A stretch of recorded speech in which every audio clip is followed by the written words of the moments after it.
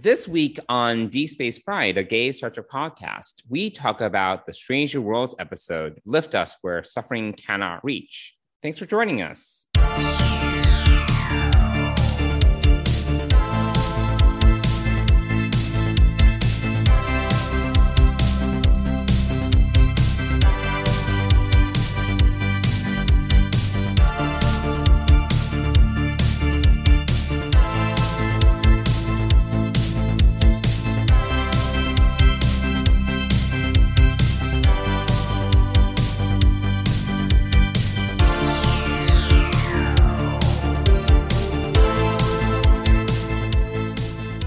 Hey, Johnson. Hey, Mike. How you feeling? I am tired. Yeah. Yes, tired and congested. It's good time. It's good time. Day 6, day 7? Today is day 7. Yes. Oh. Have you been testing? No. No. I mean, you know why bother? Why waste the at home? tests? Yeah, exactly. Though I have many. I have like 18 tests. Oh, wow. Thank you. Did your company buy them for you? No, it's the U.S. government. Oh, I mean, I've only gotten the USPS sign-up thing. They've been just sending it incessantly. Oh, wow. I've only signed up twice or 3 times, maybe. I don't know. 3 times. Yes, 3 times, yes. But I was gypped out of 2. One of my shipments only had 2 tests in it. Versus 4. You're robbed. So I was robbed. No, I'm not testing because there's no point. I don't need to go anywhere. Mm-hmm. Although I did have to cancel my doctor's appointment because I need to be 10 days out and have a negative test. So I'm saving. And have a negative test. Yeah, I don't know how they're going to track that, but fine, whatever. Wow. Okay. So yes, but so I'm on day 7 and still 3 more days to go. Mm-hmm. And yeah, I wouldn't say I feel remarkably better. I mean, the fever and chills only ended like a day or 2 ago. So yeah, now I'm just tired. I'm glad you're alive. So I'm glad you're not in the hospital. I am alive. Yes. I am not. Thank you, science. Thank you, Yay, doctors. Science. Yes. Thank you, vaccines. All the things. Actually, the worst day was I just felt achy from head to toe and felt horrible and with fever and chills and everything, and it was miserable. Yeah. And I was like, believe it or not, I actually thought, I was like, this makes me feel alive. Like I literally could feel every part of my body. Interesting. And I was like, I'm alive, and this sucks. Not dead. Not dead. I'm not dead. Yes. But also, science. I mean, yes, I can't even imagine what that would be like without having the vaccine. Yes. Really. Yeah, I mean, it would not be good. I mean, that was, I don't know, 12 hours. Yeah, this is you reacting with the vaccine. Right, yeah. I would have been miserable. I would have, yes, it would have been horrible. So, hey, go science. Firm believer in it. And vaccines help, for sure. I mean... So you didn't tell your mom that you're sick, right? You didn't. I did not tell my mom I was sick. No. Yeah. No, I didn't tell my mom when I got COVID. At this point, it's probably 6 weeks ago. I never told my mom because I really didn't need her to freak out. It was not. Yeah, exactly. I don't need the extra drama. We've talked about this before. Yes, the drama. I like my drama contained to streaming media. Yeah, but me too. Yeah, exactly. Yes. Which I have had a lot of time to watch. Yeah. You finally watched For All Mankind. Welcome to last year. Yes. Thank you. Well, the whole thing was I didn't want to pay for another subscription that I didn't use. And It's like one of the cheapest ones. It is. It's not about the $5. It's about having something that I just wouldn't use. Like I didn't want the pressure of having another service and being like, oh, I need to watch these shows. Like I wanted to choose to watch them, and I did. So yeah, so I re-upped on Apple TV Plus. I got my I mean, I could actually cancel it because I won't, because I am now super excited about For All Mankind. But yeah, bitch, so good, so good. But yeah, no, I re-upped on that, and then I watched. I'm glad I do this. So it's been a long time since I've had Apple TV Plus, so I rewatched the finales of the seasons that I did watch, and it's actually when season 2 began, they give you the recap or whatever, and I was like, it goes fast. I'm like, oh, I think I remember. Oh, I think I remember. Yeah, I would never have remembered half of this stuff. Like it wouldn't have had the same. It would not have been the same. Right. So so I watched the season finale of season 1, and then ripped through all in one day. I think the first 7 or 8 episodes, and then I finished it the next day. That's incredible. And then I started watching The Morning Show, and so season 2. So I did the same thing. I watched the season finale again of season 1. So good. And have been watching season 2. So yeah, both excellent series of television. Totally worth it. Yeah, I have to say, the fact that they call these an Apple original or whatever, and I have to say, like, these are pretty original. Like, yeah, they're not really predictable storylines. You can sort of predict maybe a little bit about the characters, but for the most part, it's this is really interesting stuff. I was worried. I mean, I'm halfway through season 2 of The Morning Show. I was really worried about this whole coronavirus, because it takes place in early 2020. Yeah, 2020. Right. Yes. And I was really worried. First 3 months of 2020. Yeah, I did not want to relive 2020 in any way, shape, or form. So yeah, that was my only. It's not really about that. I mean, it's like this, like, no, it's not. Yeah. Creeping doom. It's this creeping thing. It's more about the characters as it is. It's all about the characters and the things they're going through. Yeah. I mean, it's interesting that Jennifer Aniston Alex is in. So I'm watching the episode where she goes to, and spoilers for anyone who hasn't watched. Spoilers. She went to Italy in the midst of it being like a lockdown almost. Yes. That was a little concerning, but so yeah. But that's about as so far. I mean, what, episode 7, I guess, or 8? I don't know. That's the closest it's gotten to like real memory lane. So yeah.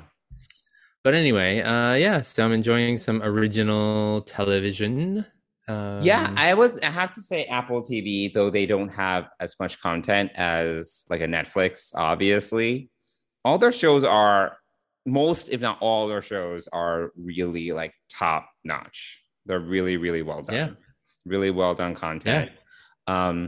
For All Mankind is seriously one of my favorite sci-fi series. It's just so well done. Like the season premiere of episode 3. It sort of has the Expanse. It gives Expanse vibes, right? Yeah. Yes. And we both love Expanse. So. It's like it gives you this what it does really well. It really is good at giving you the sense that space is dangerous. We should not be in space. Space is a dangerous place. You don't really always feel that in Star Trek because it's very safe. It's very insulated because the technology is like so whatever. But in the Expanse, you did. The Expanse is very much like definitely feel the oppressive danger of space. Even in these really advanced ships, space is a force. And For All Mankind does it really well. Like it's really well done. You can feel that danger is just around the corner in the void of space. And the void of the moon, or like a solar flare, as you saw in episode 1 of season 2. Yeah. Episode 1 of season 3, we've seen these rotating ships, like to, you know, the artificial gravity thing in a lot of movies and TV shows. This is literally the first time I've ever seen they use that narrative tool and they make it dangerous. Like I've never seen that before. Where it's like, it's rotating too fast, we're all gonna die, you know, and you can slowly feel the gravity going up. I've never seen that done anywhere else. Maybe it's been done somewhere, but I've never seen that done. It's just like they just do it so originally. You know, they take these situations and do such interesting twists with them that, you know, it's just so original and interesting. So yeah, love it. Yeah, it was it's so real. So you know, the finale of season 2 where they when they wrap themselves in duct tape as their spacesuit to go save Jamestown. Yes. Like seeing that I didn't expect them both to die. Space. That was very shocking. That was very surprising. I didn't expect them to die in the way that they did necessarily. I thought that they would actually die on the moon, like they would never make it back into the airlock. That's what I thought that would happen. So when they made it in there, I was like, wow, they are gonna live. And then you find out a few minutes later that they did not live, obviously. So and then in the premiere, and you know, spoilers, we already spoiled the person who we should really say that these are spoilers because this is literally a new episode that just came out last week. Yes. But I think it's really apropos that their son is the savior of the episode. Yeah, I love that. I thought he was going to make it. I was like, uh-oh. Oh, yeah, no, I thought... Well, you see after he does save it that he gets... Yeah, I was like... You can see the rope coming for wire. Him, and you're like, you got to be kidding, the wire, and you're like, you've got to be kidding. He just saved them, and now they're going to kill him. Yeah. So well done. Fortunately, great, you know, great storytelling. Yeah, so it is really good.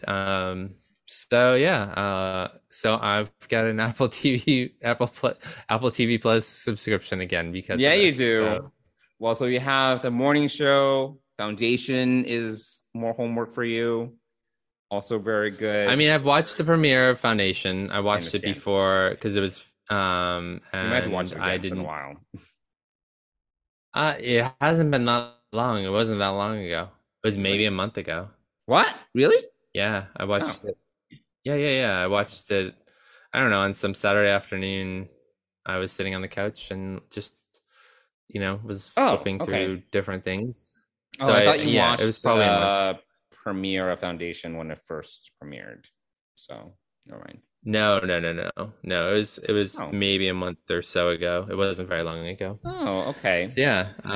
So we'll see. But it's really good. And when you're tired and don't feel well, it's great to have some new TV to binge. So that's great stuff. Yeah. And I actually, on one of the days, I did actually go back and watch rewatch, but I watched the premiere of Stargate Atlantis. Oh wow! Okay. Yeah, I was Stargate Atlantis. I was going down a rabbit hole of old television on Hulu, and then I started to watch early 90s. Yeah, probably. Yeah. I don't remember, but or early aughts maybe. Early aughts, maybe. Early what? Aughts. What's aughts? 00. What do you want? Like 90s? What comes after 90s for you? Just 2000s. Okay. Yeah. Aughts. It's also called the aughts. I've never heard of that. Yeah.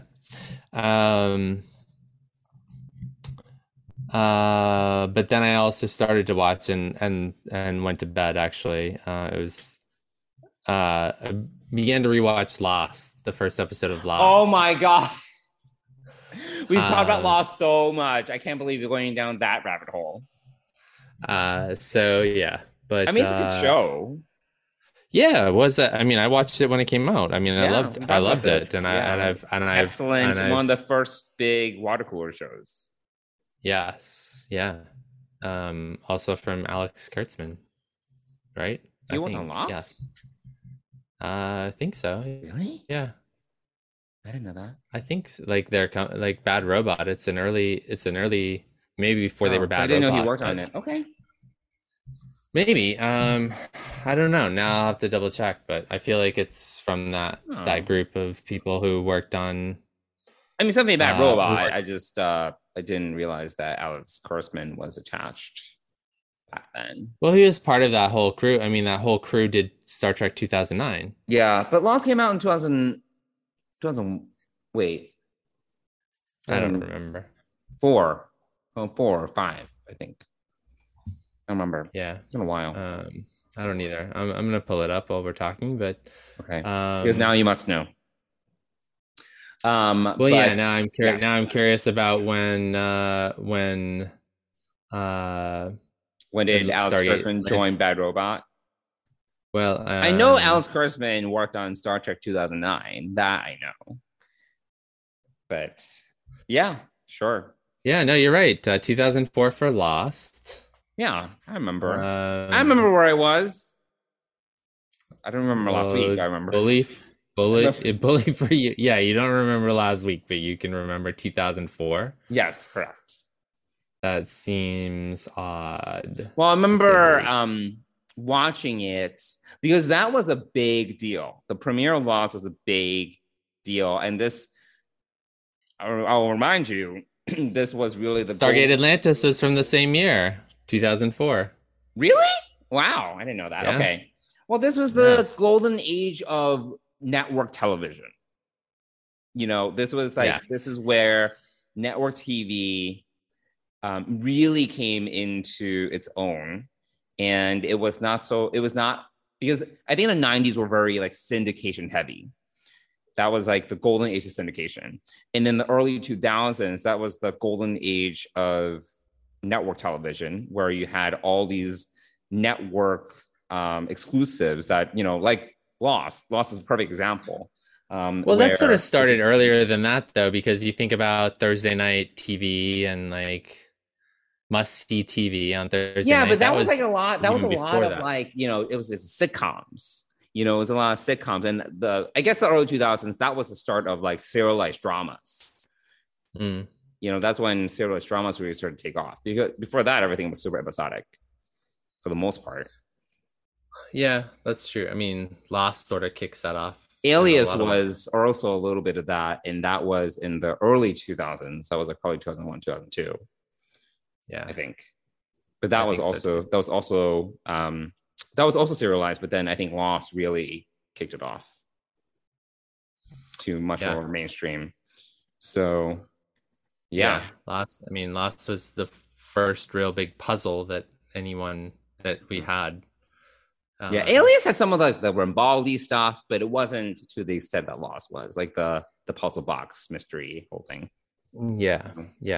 So I watched a little bit of that, but I didn't actually go back to it because then I think we were chatting and you were like, you were like, why don't you watch For All Mankind? And I like in my coronavirus brain decided to acquiesce to your demands. Yes.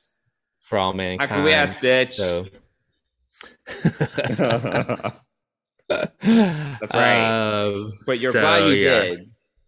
I'm glad I did too. It was really enjoyable. Yes. So good. Yes. It made the weekend pass much nicer. Mm-hmm. Good. Yeah. Well, you're just a few days away from 10 days. So yeah, hopefully this tiredness goes away. I guess the congestion can hang around for a while, but that's allergies. High pollen. Allergies. I got the warnings today. High pollen count.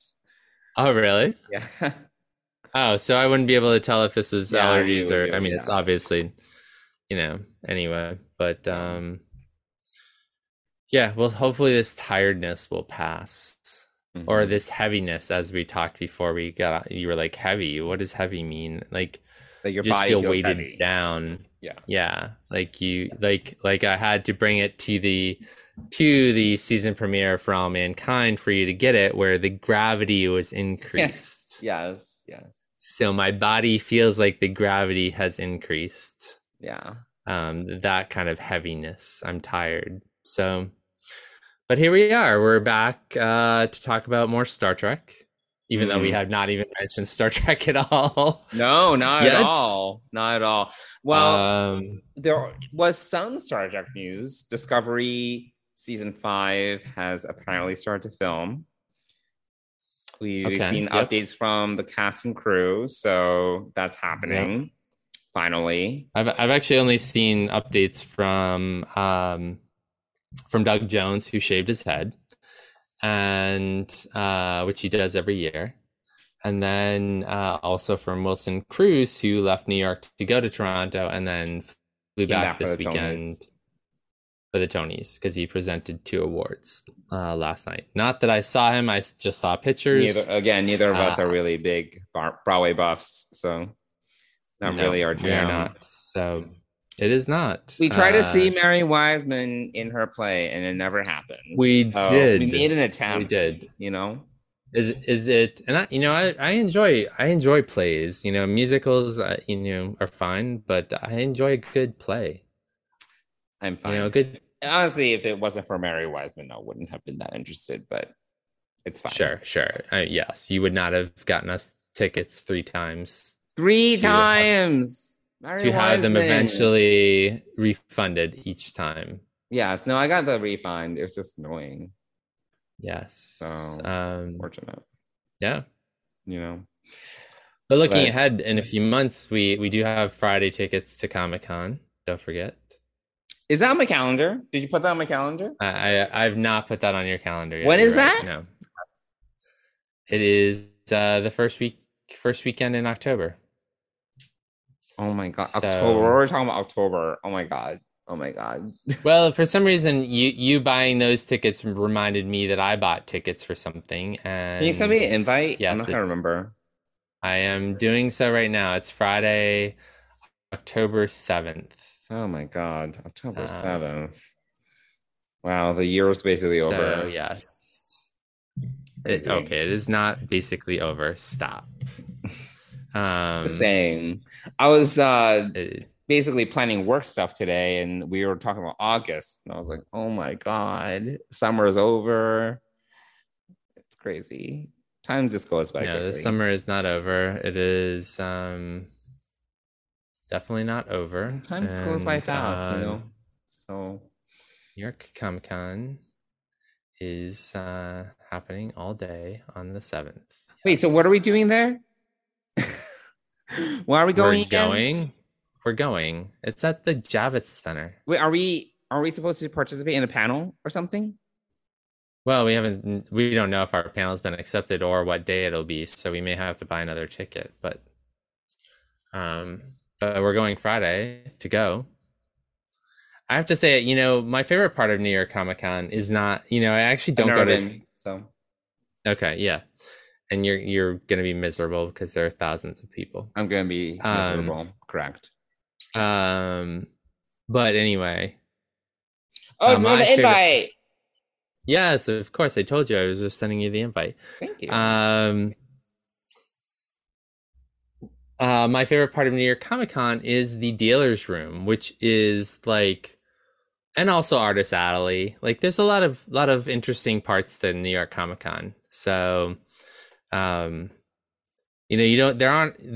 have never really been a ton of exclusives to New York Comic Con, because it technically is more of a Comic Con than a Hollywood, the Hollywood side of things.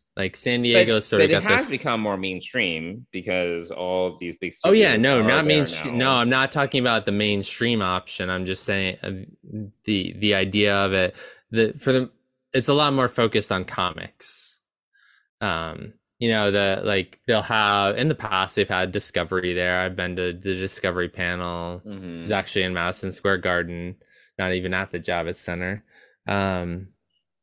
So it's it does have that's sort of thrown in. I can't remember what other panels I've been to, but the problem with the panels at Comic-Con is that it's sort of like you line up for hours to get into these panels because they switch them out. You know, they're in these big auditoriums. It's not at all like the Mission Chicago or anything like that. So sure, it's just a different experience. But I go mainly for the dealer's room, which is a lot of fun. You find a lot of interesting and, you know, yeah, just I mean, they have the main, you know, the big stuff like the Eagle Moss has been there and things like that. Yeah.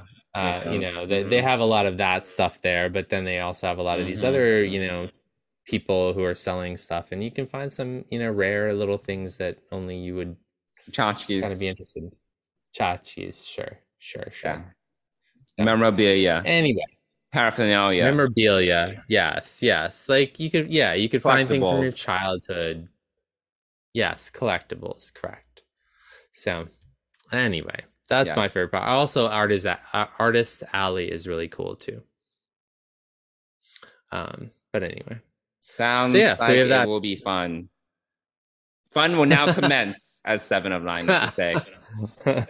Fun will now commence. Yes. Yeah. So we'll see. Maybe there will be something Star Trek related happening there. I feel there has to be. There must be. Oh, we'll see. I don't know what would be. Maybe the Picard season 3 premiere. You know. Who knows? But we don't even know. So we are what? We're talking about 106. Yeah, what's happening in a month? Is there anything happening? Yeah, right. I was just about to say we have 4 episodes left. 7, 8, 9, 10. Yeah, 4 episodes left, and nothing announced. News. Yeah, nothing. Very surprising. No news. Yeah. So we'll have to wait and see. Maybe there will be. You were like maybe this week. So maybe next week. I really thought there would be, but here we are. Well, you've been wrong before, so I've been wrong 1,000 times. I don't really care about being wrong. Half the fun of being wrong is that the fact that you came up with the idea, an original idea that didn't happen. So there you go. Whatever. But anyway, how about we talk a little bit more about Star Trek and get into this week's episode? Yeah, let's do it. What's the name of this week's episode again? It is Lift Us Where Suffering Cannot Reach. Yes. Very poetic. Very, very, I think, classic Star Trek for both title. But here we are. Yes. And very wax poetic of them. It was, correct. It was very wax poetic. Why? Serving Majalis is his destiny. His reason for being. Without him, Majalis could not be. You plugged a kid into a machine. What's it gonna do to him? We don't know. The machine needs the neural network of a child to function. Our founders designed it that way. We don't know why. We've hunted for centuries for alternatives and found nothing. It's the purpose of my research when we met. Will he suffer? Yes. We don't pretend otherwise. We live in gratitude for him. And when a new first servant ascends, we will live for her. Your whole civilization. Whole This. It's all founded on the suffering of a child. Can you honestly say that no child suffers for the benefit of your Federation? That no child lives in poverty or squalor, while those who enjoy abundance look away?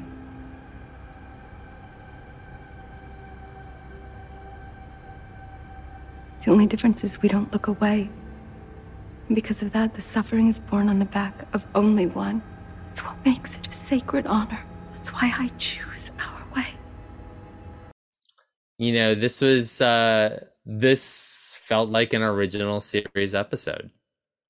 It did. You know, it felt very I don't think that.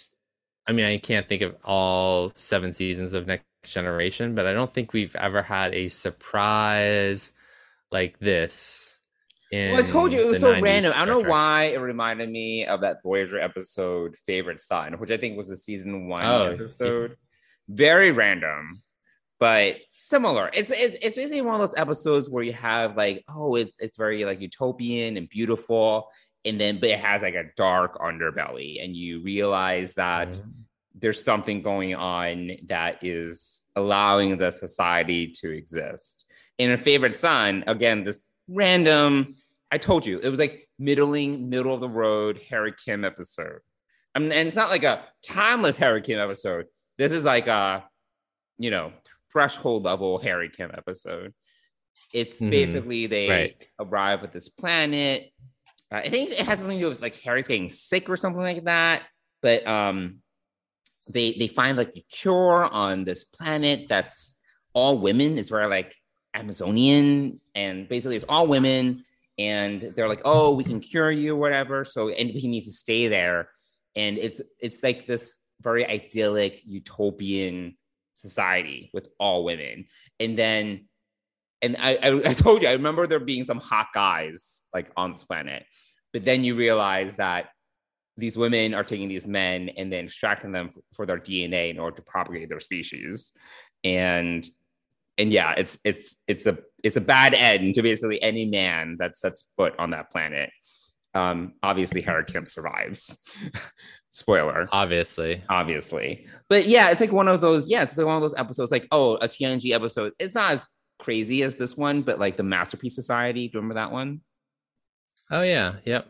I don't remember but that one is a little bit different. They're like all bioengineered, and it's like utopian, but it's, as you scratch beneath the surface, you kind of realize, oh, there's like, it's not perfect. There's something wrong. Right.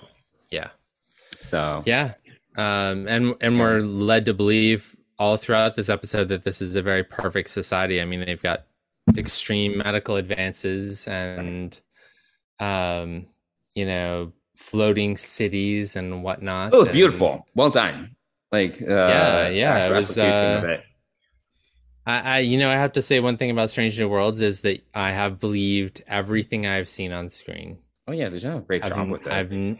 I've not said, oh, that's the AR wall. In fact, I haven't even noticed the AR wall, except when, did you ruin it for me? Someone ruined it for me and told me engineering was. You mentioned it to me. I was like, oh yeah, that makes sense. I wasn't the one that. Yeah, it does make sense now, but it's funny that I did not have any clue about that until I did Discovering Trek, and they were like, yeah, that's the AR wall, and it's what makes sense. I'm like, oh, yeah. So it made sense when I was like, oh, they didn't build this like cavernous set. No, I didn't. I just never thought about it. I mean, I'm still, it's not my favorite engineering set because, I mean, it's just enormous.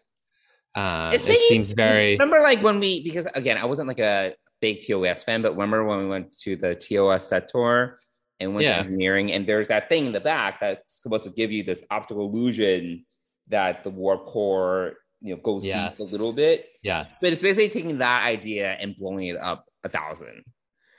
You know what I'm saying? Yeah. It's like, correct. It's like this like, horizontal warp core that gives you this like idea of depth, right? But obviously in the actual set of TOS, it's literally this like, it's probably like 2 feet deep, but they give you this illusion on camera that it's really deep or something like that. But essentially and like expanding it to a point where it's crazy, like in terms of the depth of exactly field. It is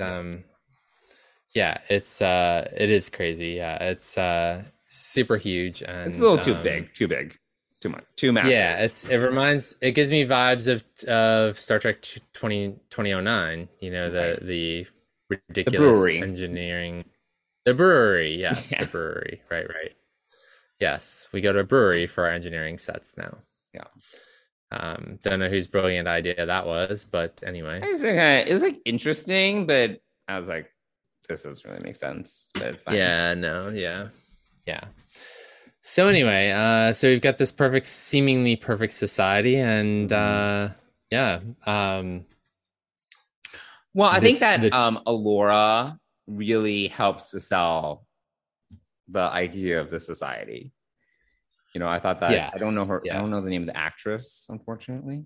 I did not do any research here, but I thought that she did a great job. And honestly, the chemistry between her and Pike was palpable. They did it. They had really great. Oh chemistry. Yeah. You know, but like I mentioned to you, the instant she appeared on the transporter pad and she and Pike gave each other these googly eye looks, I was like, it's over. I was like, something's wrong. I was like, it's not going to work out. It's not going to work. It's like one of those like one episode flings that's just not, it's not going to go anywhere. Like something's going to happen. It's kind of funny though, you know, that they're in the Magellan sector, right? And he doesn't think he might run into her. Like, or, you know, like it's completely a surprise. I mean, I guess it's a planet with a lot of people, I guess. And it sounds like at that time she was just kind of like a pilot, right? She was just like piloting a shuttle. Right, yeah. Yeah. It's like if you were to go to Asia, like expect to run into like a very specific person. I suppose it's kind of like that. Yeah, I guess. Yeah. I agree. The chemistry between Alora and Pike was great and very believable. Yeah, they did a great job. And then, we meet the first servant and his father, which he's like, the way that the father introduces himself, Gamal, he kind of says, "I'm the biological father of it's very awkward. This child," which immediately felt weird, right? Yeah. And then the other storyline going on here is that we have Cadet Uhura going through security training, right? So that's sort of the B plot of the story, but it does tie in. They bring it together. Oh yeah, no, they're investigating what happened to the ship and who attacked them and all of that. So there is a tie-in, but if we wanted to say the B story was sort of Uhura and Lieutenant Noonien Singh. Yes. So still one of your characters. You know, what to say about her right now. She's a hard ass. She's definitely a hard ass. And you know what? All right, let's talk about her for a second. La'an. Yes. I thought that the most interesting thing you said this week was that she reminded you of Kira. Yes, she does. Which has enhanced my view of the character a bit. Because we get when we get introduced to Kira in Emissary, she is screaming at someone at the provisional government. She's literally like screaming, hitting things, and she comes off as this, especially and I remember I think I listened to this interview with the Na'vi Visitor, and you know, her character was not popular like when she was first introduced, because she was this like really strong, hard ass woman. You know, it wasn't the typical demure or really intelligent or hyper intelligent or motherly figure, you know? Yeah. But the funny thing is, I liked Kira from the start, so I was not in that camp of not liking Kira. I didn't really have a strong opinion of Kira actually in the beginning. Like I didn't mind that she was aggressive. I didn't have that kind of sentiment.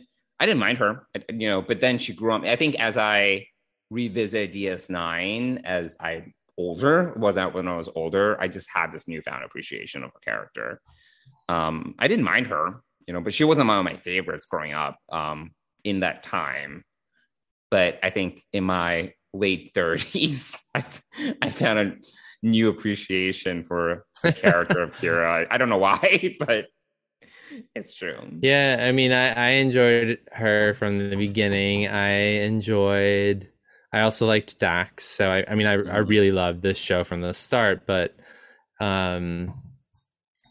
but Kira reminded me a lot of Tasha, so who I really liked from the start as well. And obviously we know what happened to Tasha, so I don't know. I just like these characters that sort of spice things up and had a little bit of a chip on their shoulder, but also were a little bit fiery, like kind of like not so straight laced, and and so La'an doesn't.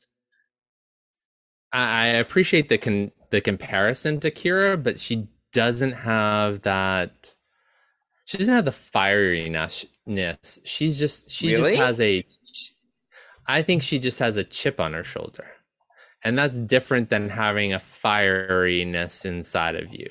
Oh. Like I think that is the difference. But I actually thought that her having sort of like the rules of acquisition for security sort of was kind of interesting in this episode. So teaching Uhura, it comes out right from the beginning because Pike and Uhura talk about this on the way up to the bridge in the beginning of the episode. So it's interesting to like hear the lessons that La'an is trying to teach Uhura about security. So and apparently everyone else on the ship knows well aware.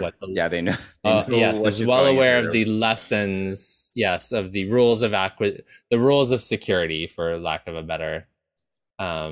Including Sam Kirk, who makes a random appearance in the mess hall. Yes. And then he disappears. Yes, he does. He appears and disappears suddenly. Yes, and we haven't seen him since he had that incident on that comet. I think that was the last time we saw him, right? Yeah, since episode 2. So we have not seen him since then. So it's kind of it's just a random scene for him to pop into and then disappear. Yeah, and yes, because he's scared of Lieutenant Noonien Singh. It seems he was like, he's not. He doesn't like confrontation or something. Yes, he does not. So yes, which she is all about. I mean, she is Miss Confrontation. So, I don't know.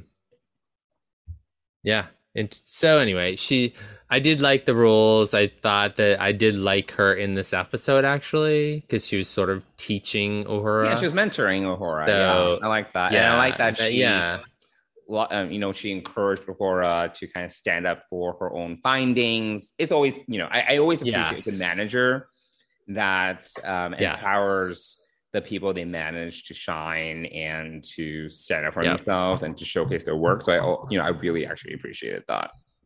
Yeah. No, that was a moment I too appreciated having been. And Uhura was like, tell me what he says. Like, Uhura was totally ready to just let La'an kind of present the findings to Captain Pike. Right, yeah. Which I was like, girl, come on, you should like be advocating for yourself.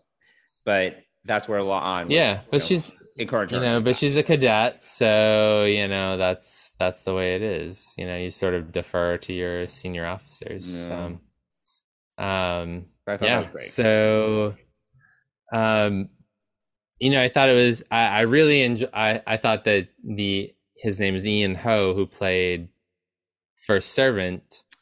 He did a wonderful job. He was precocious. Yes. He was funny. He was cute. It was just that was a great casting on their part for that role. And then I really like that he's smarter than just about everyone. Quite frankly, and precocious.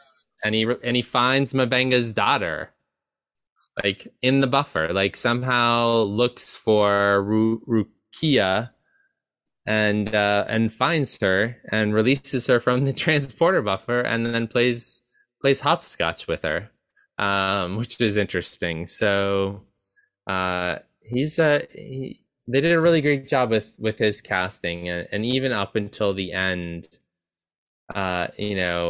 his acting when he's officially tied into the thing, just the way that his face goes from being scared to, I don't know if it was surprise or peace or shock or or some combination of all of it. But he and the way that he like invited the captain to join them for the ceremony for his ascension, I thought it was all really. I thought he did a great job. He did do a great job. And I like the scenes where he was interacting with either like Nurse Chapel and Dr. Mbenga or Spock. Or the scene of Spock. Yeah. I literally was like, because they were talking about the speed of subspace communications. And Spock was like, I believe it's 50,000 times the speed of light. And I was like, what? And then I actually looked it up and on Memory Alpha, and the speed of subspace communications has actually been like explained in other Star Trek episodes. And it's about 52,000 times the speed of light. And I was like, I love consistency. I love that. Well, and what I liked was the first servant said, that's really slow. That's slow. I was like, is it? Yeah. So I thought he did it. Yeah. He's just, the scenes, all the scenes that he was in were just amazing. I thought, he really a great actor. You believed him. It's just a great job. I think he was one of the highlights of the episode for me. Yeah, no, he's great. He's great. Were you shocked by the reveal towards the end? I mean, I guess I was kind of like, I was. I mean, you could tell throughout that something's wrong, like because it's obviously Alora is hiding something because she's being a little cagey about some of the details, even during the initial briefing room scene when they want to go down, check out the shuttle. She's like, no, it's our business, basically. And that's kind of weird. And then when they do go down, she, when Spock finds the neural inhibitor, the mask or whatever, and he was like, oh, do you know what this is? Oh, she's like, it doesn't look familiar, but then she has this look on her face, like it's like they have these shots that basically it's really obvious that she's hiding something. And no, I could tell. I didn't know what it was, obviously, but I could tell, like, something's like wrong with the first servant situation. I didn't know that. Oh, the first servant would get plugged into a machine that would sustain their way of life, but I could tell that something was off. So, what are you looking up? What are you researching? Oh no, I'm looking up something else. You kind of get this foreboding feeling that something is wrong, but it's not. Then Alora and Pike have such good chemistry, so you're like, similar to Pike, you're kind of like, but she's so great, and they seem to like each other, so it's like, okay, squirrel distraction, So I did. Well, she's hopeful that he'll. What was that? Yeah, no, I think she's hopeful that he'll learn this and still love her, and so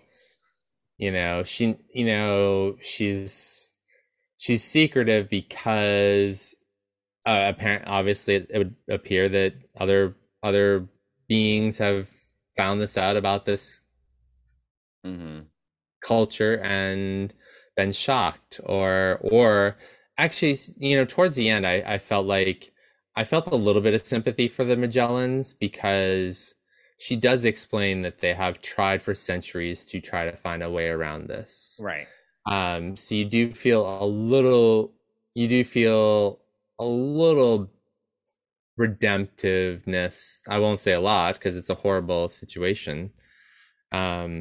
But they have tried and there isn't a way to save this. So, but I guess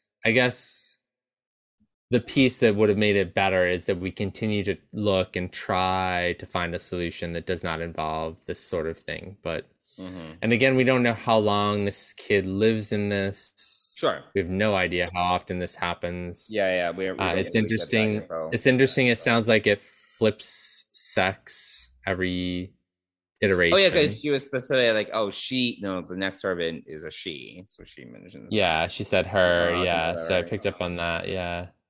I wasn't, but Pike was definitely rightfully so. But she does point out, interestingly enough, and here we go with the allegory, the message of the episode, right? Yeah. That, every nation, every civilization has at some point been built upon, for lack of a better word, this, in this case, on, children, the backs of certain groups of people, right? Yes. Whether it's the poor or the disenfranchised, or you can, slaves or certain ethnic groups. Slaves, I thought that was really interesting that, but her argument is, but we embrace it. They recognize it and they do their best to celebrate that sacrifice. Right, given the circumstances, they do their best to celebrate and honor that sacrifice, which I thought that the first servant in many ways was a very Christ-like figure, because Jesus is kind of, is the servant, servant leader, that gave his life for the people. I thought that there were specific parallels to Judeo-Christian beliefs. Because it's very similar. It's and he died for everyone, or his life has been sacrificed for everyone. And it's I think, and as Christians, we celebrate that. We celebrate that and recognize that, the one died for the many, and I think it's I actually don't really think it's that terrible. I know it's obviously in this episode, it's a moral quandary, but given that it's, he has a choice, he chooses it freely, and that it is a sacrifice that is celebrated. Actually, I don't know. I don't have a huge issue with it. And at the end of the day, I think it's interesting because the Federation, as we've been told, it's once the Federation has been founded, there's no poverty, there's no need. But how true is that? We're told that, but I personally, and I'm interested to hear your thoughts on this. This also made me think about Gene Roddenberry's vision for the future in general. And, I believe it's a complete fairy tale. I don't think it's ever possible. I believe our future would be much more like, say, The Expanse, where new kinds of hate would just replace old ones, or new forms of prejudice would replace old ones. And there's always going to be need and want and a lack of things. I think it's like this vision that kind of gives us hope, but it's completely unrealistic. I really 1,000% don't believe it.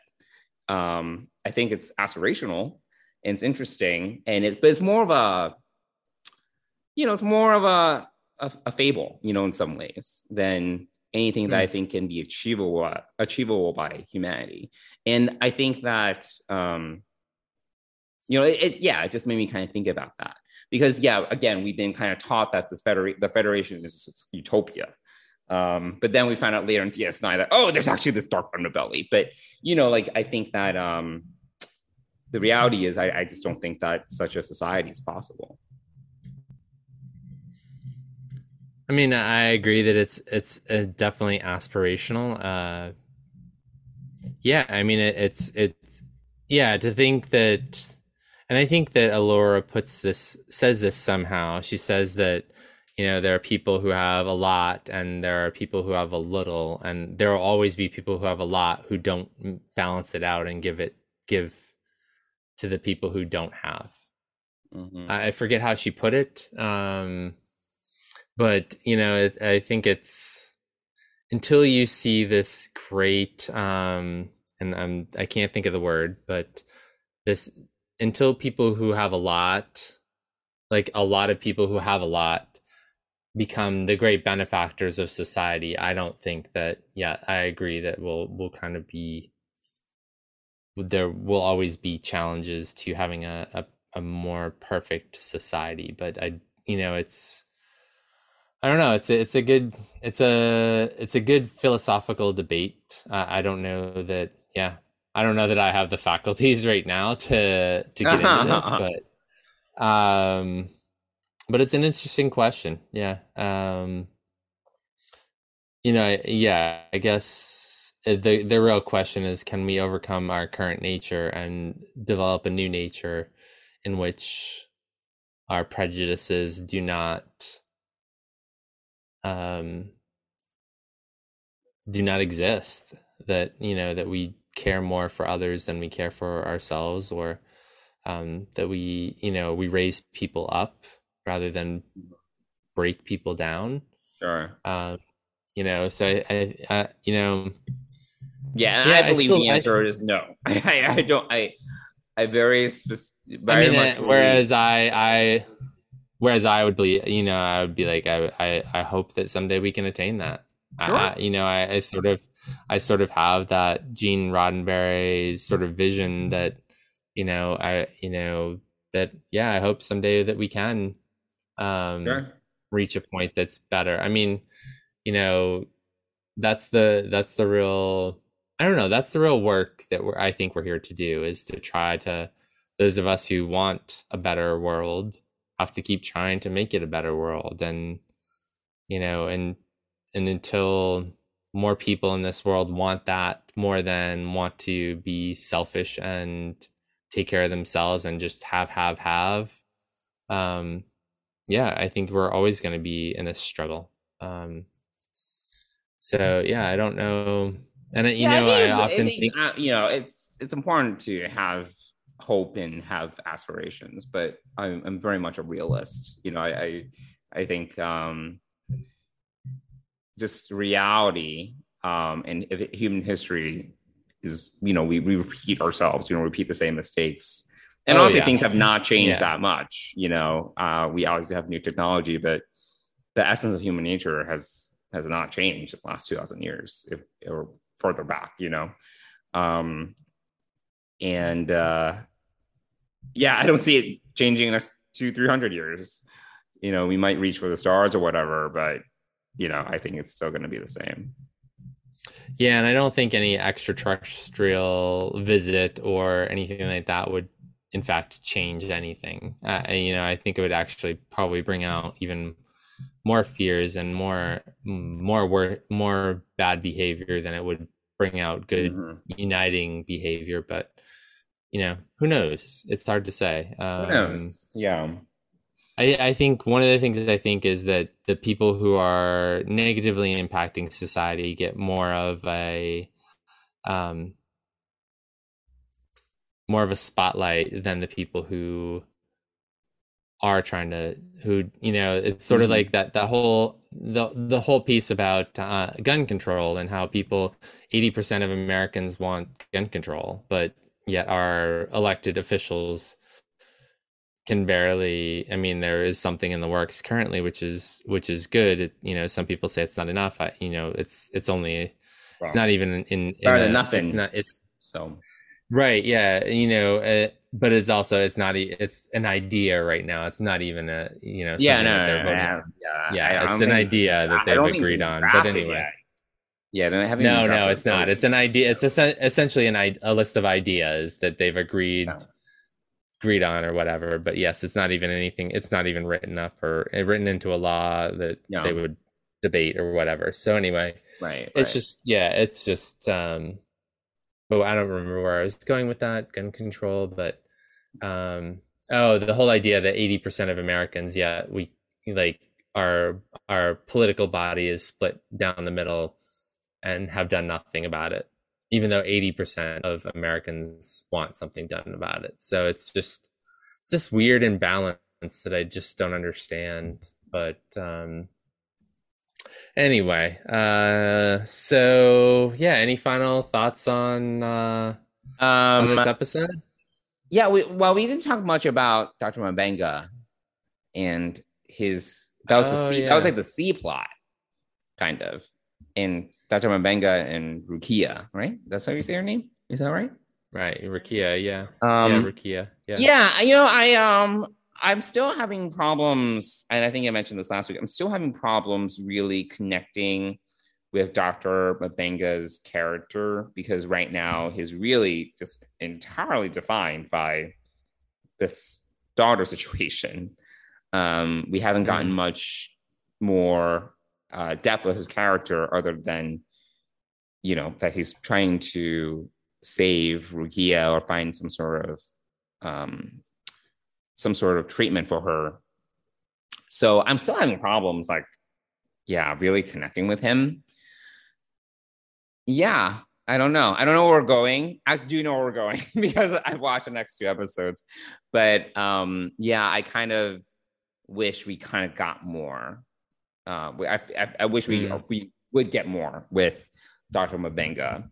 So, yeah, I don't know your thoughts. I think we're missing that from a few characters. I think we're, we've got some details, but not a lot of depth. And so I think that it's a challenge with even a cast this big. Yeah, it is a big cast for sure. And that makes things more difficult. But yeah, I mean, and not to rehash last week's conversation, but yeah, I would say half the characters are kind of more fleshed out, and then the other half are kind of just there's one thing that's kind of defining them. And right, exactly. We need a little bit more. So yeah. Yeah, and did you have any other thoughts? Well, no, I think we've done a nice job of recapping this episode and hitting on the major points. Cool. Yeah. All right. Well, Mike, did you want to talk a little bit to our sponsor then? Yes, I would. Fansets, and if I don't lose my voice, that is, which I might. Fansets is the exclusive sponsor of Deep Space Pride and the Trek Geeks Podcast Network. And if you've been paying attention to their social media lately, they've just celebrated their 6th anniversary. Oh, really? I didn't know that. Yeah, in fact, I think it's today or it was yesterday. Okay. That's cool. Yeah. So, yeah. And they've given us a sneak peek, which I actually don't know what's coming out tomorrow. So I don't know what's coming out. We're recording this on Tuesday, June 14th, the day before their usual mid-month releases. And we've gotten no hint we've gotten no official word as to what's coming out. So you'll have to go to fansets.com and look at the new releases. Idea? Well, so they teased us with the new Delta from Star Trek Prodigy. Oh, okay. And it says coming soon. It looks great. It's a all gold badge. In true Fansets style, I believe they'll have both the magnetic and the pin versions of it. But I don't know if that's coming out tomorrow. Hopefully. I know we are still waiting on seeing the Memento Mori pin collection. That has yet to be announced, but it's coming soon. They've hinted about that before.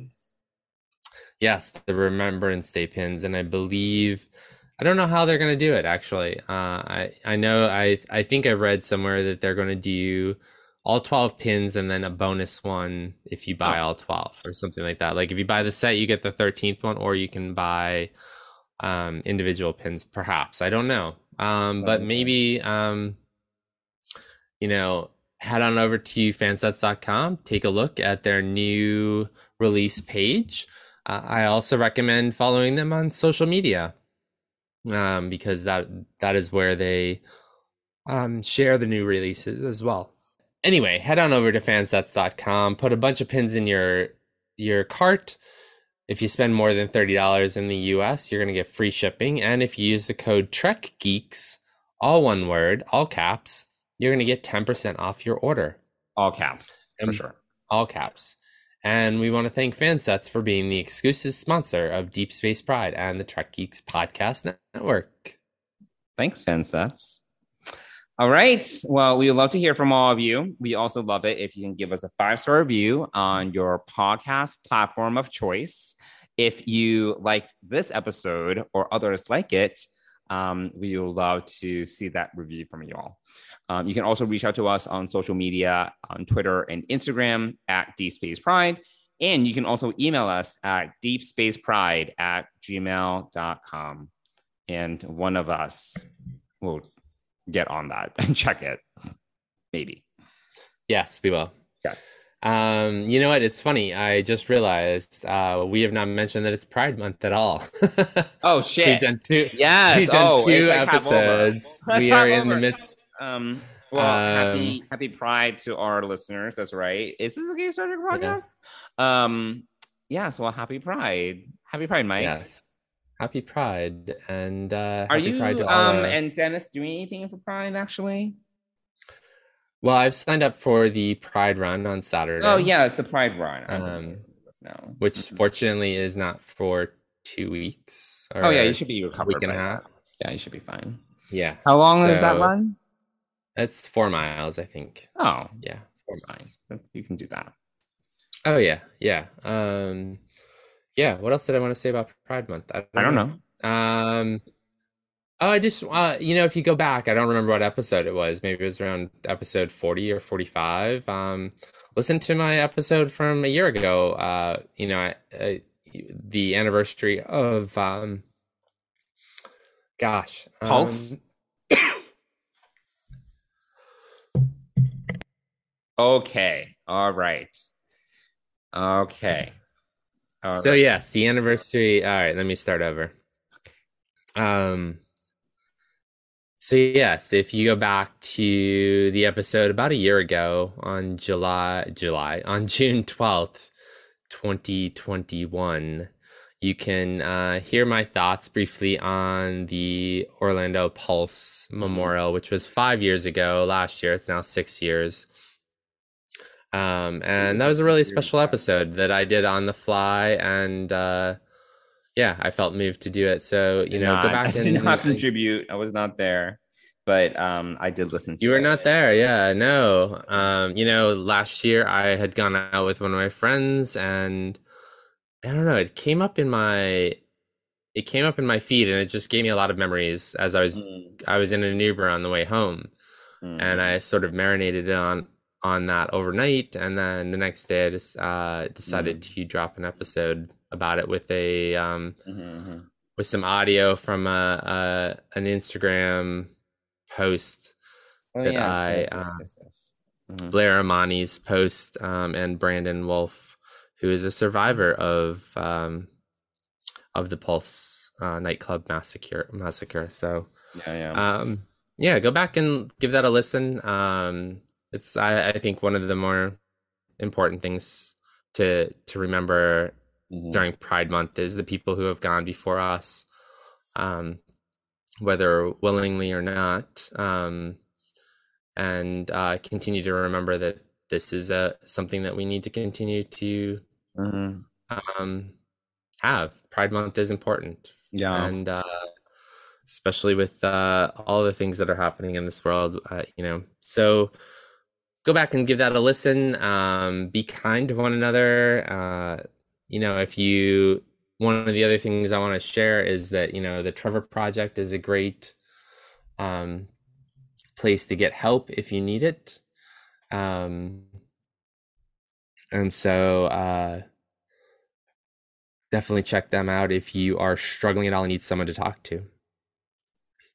And I think, that's it for now. Hopefully next week I'll have my voice back, and that'll be helpful. We'll feel better, and we'll talk about some more Star Trek next week. Cool. Well, happy Pride, everyone. 2 weeks late, I suppose, but here we are. And thanks for joining us. Yeah, thanks everybody, and we'll see you here next week. Bye.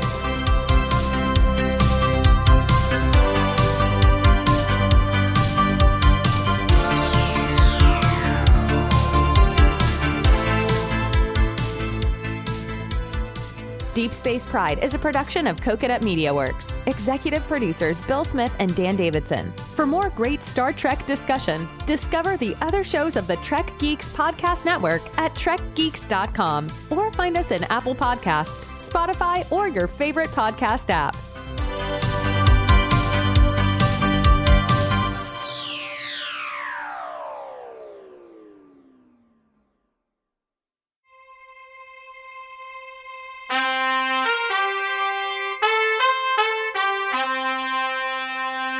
Coconut.